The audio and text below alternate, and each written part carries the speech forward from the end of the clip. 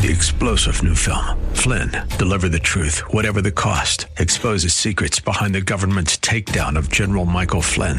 Flynn knew what the intel world had been up to. He ordered the first audit of the use of contractors. This set off alarm bells. He told the truth. He was the most dangerous person for Donald Trump to hire. They had to get rid of Flynn. Flynn, deliver the truth, whatever the cost. Available now. Watch it today. Go to salemnow.com. salemnow.com.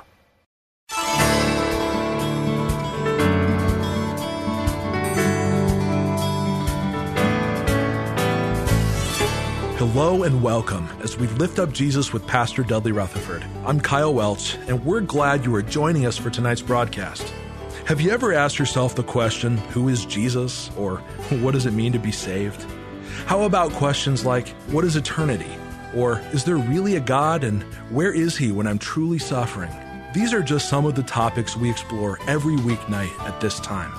Over the next 30 minutes, you are going to hear a small taste of what Pastor Dudley Rutherford's teaching ministry is all about. This is just an example of what you can experience every weekend when you come to our services at Shepherd Church right here in Los Angeles. We have 3 locations in Porter Ranch, Woodland Hills, and Agua Dulce. Shepherd is a multiracial, multi-generational church that is built on biblical preaching and dynamic worship. We have ministries for every stage of life you may be going through. Children's programs for toddlers to teens, a sports ministry with leagues and programs for kids to adults, and care ministries for those who are going through divorce, grief, or serious illness like cancer. So be sure to bring your friends and family members. You can check out our website, liftupjesus.com, to learn more about who we are as a church, our locations, and service times. Let's join Dudley right now as he begins his message for us tonight. In your notes, I want you to write this down. Everybody say context.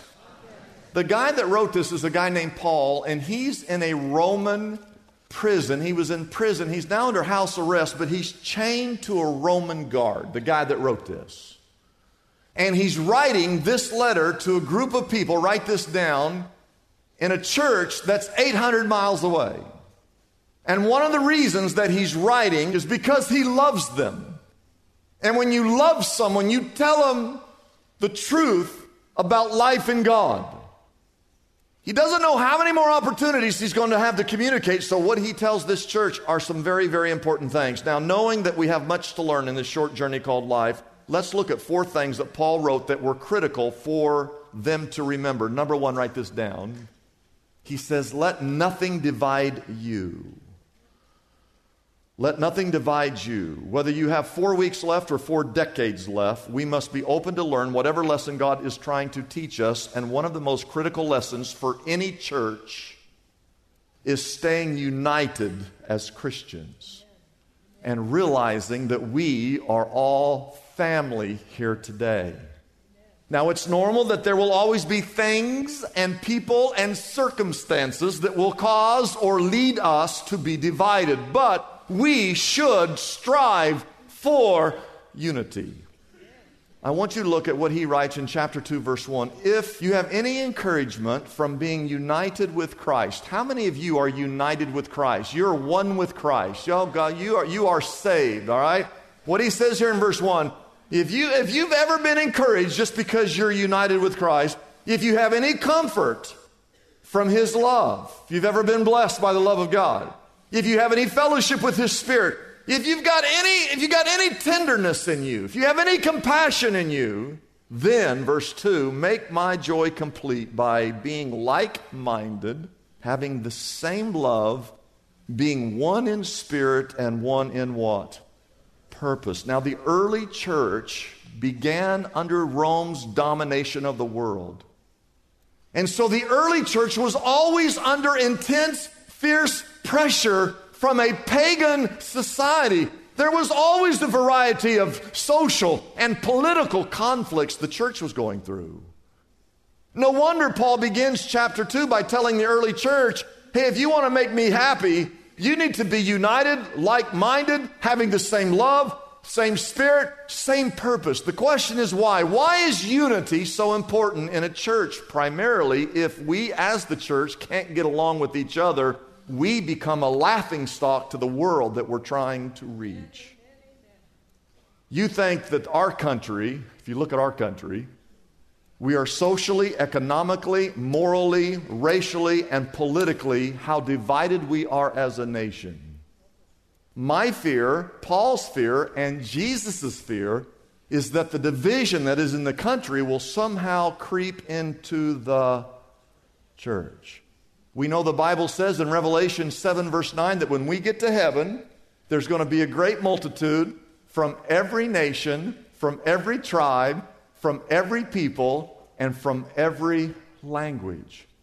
So the church here on earth, if I take a photograph of the church, it should be a picture for people of what heaven is going to look like.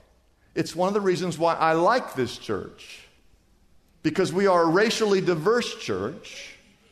We are a generational diverse church. And when someone walks in here and they see all of you, they're getting a little taste of what heaven's going to be like.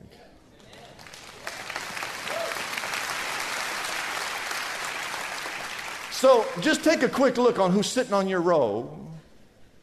And when you look over and you see that Asian person, and you see that African American, and that Latino guy, and that Middle Eastern person, and of course that Filipino person,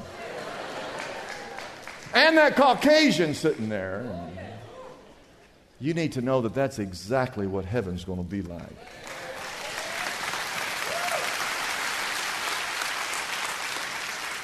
And why is this so important? Well, here are the words of Jesus.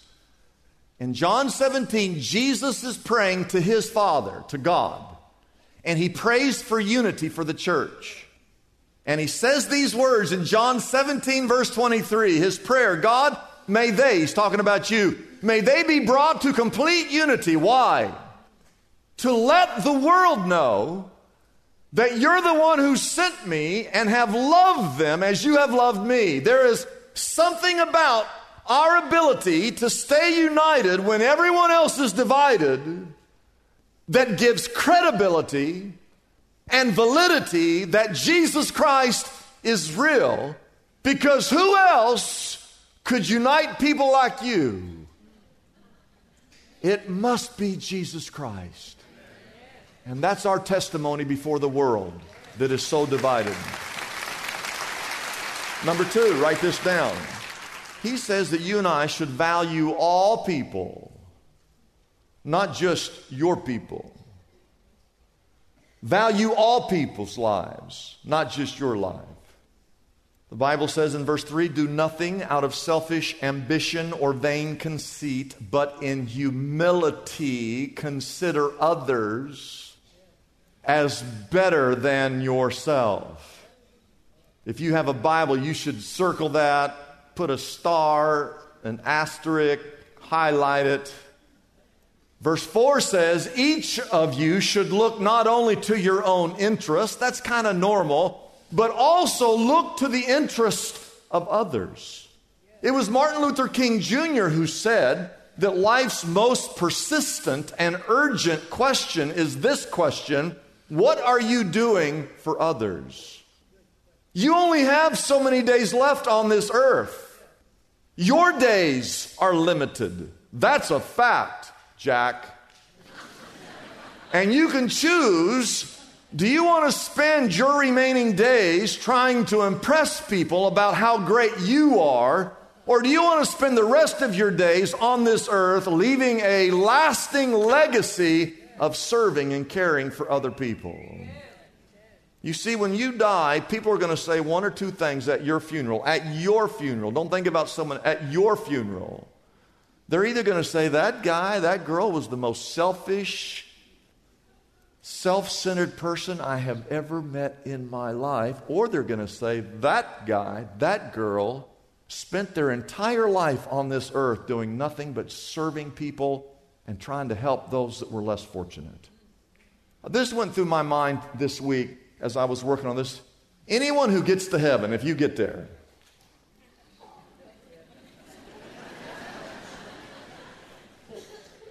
everyone in heaven, no one in heaven ever says, man, I should have spent more time on earth talking about myself.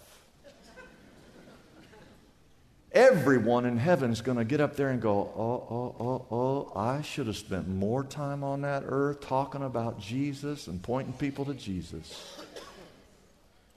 And you know what went through my little brain? People in hell are going to say the exact same thing. People in hell are going to go, I shouldn't have spent my life on that earth just for myself. They're going to think, I should have spent my life, whatever time I had, I should have spent on that earth talking about Jesus, the only one who can save people from a place like this. I'm going to show you that verse again. I just want you to leave it on the screen. Philippians 2:3. In humility, consider others better than yourselves. And 1 Corinthians 10:24. Seek the good of others. Those two verses. Now, the Bible's a big book. Those two verses, if the whole world just lived by those two verses, we would heal the racial divide in this country overnight.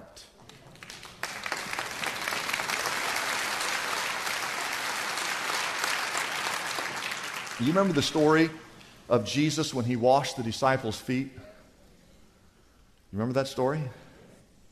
Here's what the Bible says in John 13. Look at these words. I got to get through this quickly. The evening meal was being served, and the devil had already prompted Judas Iscariot, son of Simon, to betray Jesus. Did Jesus know that that was going to happen? Before he washed Judas's feet, did he know? He did. Because verse 3 says that Jesus knew that the Father had put all things under his power and that he had come from God and he was getting ready to return to God. And then the Bible says he got up from the meal, he took off his outer clothing, he wrapped a towel around his waist, and after he had poured water into a basin, he began to wash his disciples' feet, drying them with the towel that was wrapped around him. And then there's a little conversation there with Peter, who's also going to deny Jesus that night. 3 times he's going to curse that he doesn't even know God before the rooster crows. And after Jesus washes all their feet, here's what the Bible says in verse 14. He says, now that I, your Lord and your teacher, have washed your feet, you know what? You guys should wash each other's feet. Verse 15, I have set you an example that you should do as I have done for you.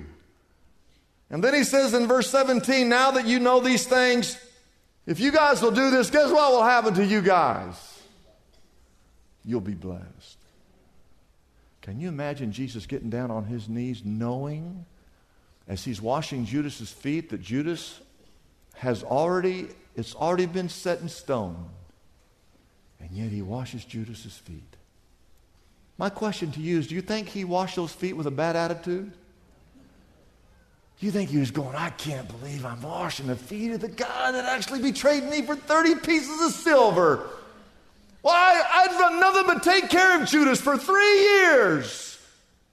Now I'm washing his feet. What in the world am I thinking washing a guy's feet like this? And he sold me out for 30 pieces of silver. Couldn't he have got like 100 pieces of silver? I mean, what am I, chopped liver? Did Jesus have a bad attitude when he was washing Judas's feet? No, he washed the feet of the person who's going to deny him, Peter, and he washed the feet of a man named Judas who was going to sell him out. And then he stood up and he said, you guys should do what I do, and if you'll do stuff like that, you'll be blessed. What does that have to do with you and I? You mean to tell me I've got to be nice to people who mistreat me? You mean to tell me I should serve people who treat me with prejudice? Not only do you need to be nice to those people, you need to do it with a good attitude. Some of us need an attitude check. Which leads me to my third point, write this down, is be Christ-like. Whatever you do, be Christ-like. Which means to be like Christ. I want you to look at verse 5. This is probably the central verse, text, passage to the whole Bible. One of them. He says in verse 5, your attitude should be the same as that of who? Christ Jesus. I want you to turn to whoever you're next to and say, don't give them an attitude, but I want you to say it. I want you to say it to whoever you're sitting next to. Just say, your attitude needs to be like Jesus. Go ahead and say that. Go ahead. And then say it back to them. Well, your attitude should be like Jesus Christ. My first church, I lived in a single-wide trailer. I lived in that trailer for 2.5 years. I got out of that church and got out of school. I was there for 2.5 years preaching. I moved to California and I lived in Sylmar when I first moved here. I stepped up from that trailer. And so for 1 year, my wife and I and my daughter rented a room over in Sylmar, and I was moving up the ladder. And I was preaching here, and there was a guy in the church named Chris Langhans. He's still around. You can ask him. This is a true story. He came to me one day out of the blue. I didn't ask. He said, hey, would you be interested in doing what's called an equity share? And to be honest, I didn't know what an equity share was. I said, what is that? He goes, well, I'm going to put the money down on a house. You make all the payments. And when we're through, we'll sell it and we'll split the profits. He was a truck driver. He's not a banker. He's just a truck driver who came up to me out of the blue. So I moved out of Sylmar, moved into a house here in Porter Ranch. He put all the money. I didn't put any money down. I made the payments, and we finally sold it, and we split the profits. But I was living in a house. I was moving up the ladder. Now, I took those profits. I bought my own house. You know, you go out for the basketball team, and you make the freshman team. Next year, you make the Frosh soft team. Then you make varsity. Except you're riding the bench. You don't get to play. Your senior year, you're actually starting on varsity. And if you're lucky, you get to be all city or all state. Maybe you even go to the NBA. Amen? And you see, that's what the ladder represents for all of us. We somehow think that the higher up the ladder you go, the more status you've got and the more important you are. Don't we love the story of the guy that was born in poverty and he becomes a self-made millionaire? Well, who is our example in life as Christians? Our example is Jesus Christ. Jesus, if you look at the ladder, he went from the top to the bottom. He went from omnipotency to obscurity. He went from stardom to slavery. He went from riches to rags. Jesus went from a throne in heaven to a manger in Bethlehem. He went from the highest level to the lowest level. I want you to see that in the Bible. Look at verse 5 again. Your attitude should be the same of what? And then what's the first word of the next verse? Who? Everybody say who. They're going to describe Jesus to you. He was in very nature, he was who? He was God. He was at the top. Jesus was the one with God who spoke and created the heavens and the stars and the moon and the mountains and the earth. God was the one who spoke and created you. He just flung his hand like that and the stars were thrown in place. And the Bible says that Jesus, he was equal in very nature with God. He did not consider equality with God something to be grasped. So verse 7, he made himself nothing, taking the very nature of a servant, being made in what? In human likeness. And verse 8, being found in appearance as a man, he humbled himself and became obedient to death, even death on a cross, which was the most humiliating way to die. That's what Jesus did. And then verse 9, therefore, God exalted him to the highest place and gave Jesus the name that is above every other name. That at the name of Jesus, that every knee should bow in heaven and earth and under the earth, and every tongue confess that Jesus Christ is Lord, to the glory of God the Father.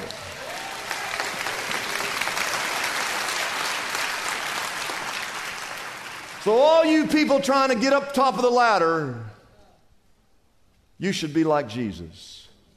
Look at verse 3. Go back up. We've already looked at it, but look at it. Do nothing out of selfish ambition or vain conceit. But in what? What's the word? Before I go down, what's the word? In humility, consider others as better than yourselves.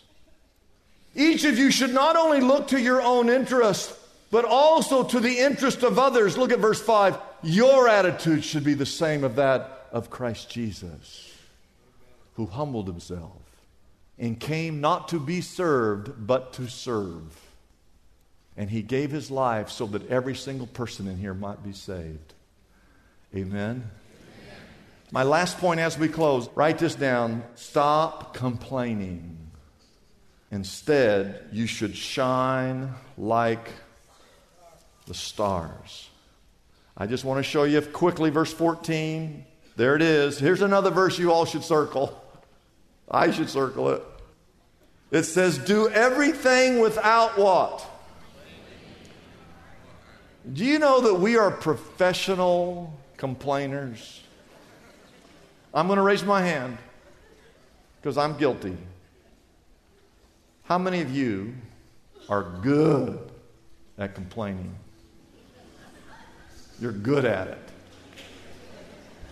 And Paul writes, do everything, look at these words, do everything without complaining or arguing, so that you may become blameless and pure children of God without fault in a crooked and depraved generation in which you will shine like the stars of the universe. And what that means is while everyone else is complaining, if you would decide not to, you would stand out in the midst of a crooked and perverse generation.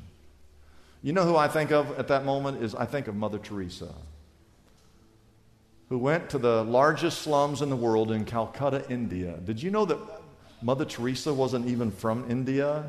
She was born in Macedonia, which is in Greece. And then she went and she worked in Ireland. Have you ever been to Ireland? It's like the most beautiful spot in the whole world. And there's hardly anybody living there. She left there because she felt God calling her to go to one of the poorest regions on the face of this earth just to serve the least of these. She's not rich.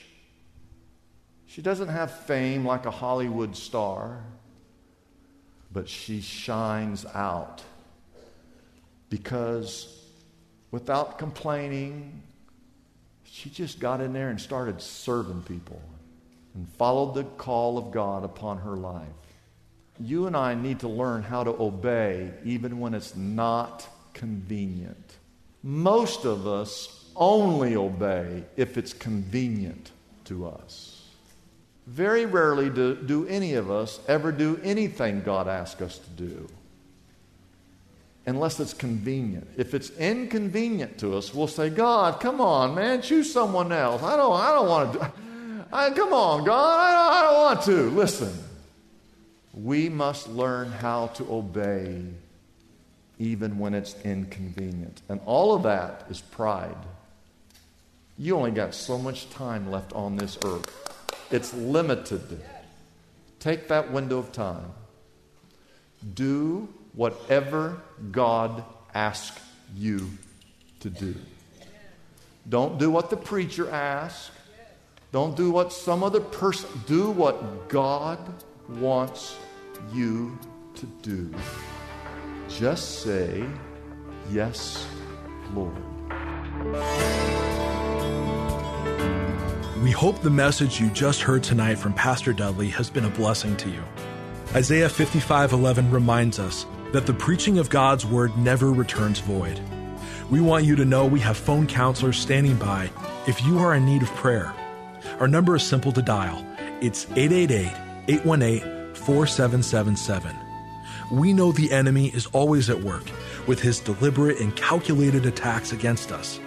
So please don't hesitate to call us if you are alone and need to pray with someone right now. Again, our phone number is 888-818-4777. We also want to remind you the Passion Play is returning to Shepherd Church in April. This live musical production follows the final days of Jesus Christ here on earth and is the perfect event to invite your unsaved friends and loved ones during this Easter season. The Passion Play is only here for a short time, so be sure to order your tickets today. All information on show dates and times can be found on our website, passionplaylive.com. That website again is passionplaylive.com. I'm Kyle Welch, hoping you'll join us again tomorrow night at this same time here on KKLA as we lift up Jesus with Pastor Dudley.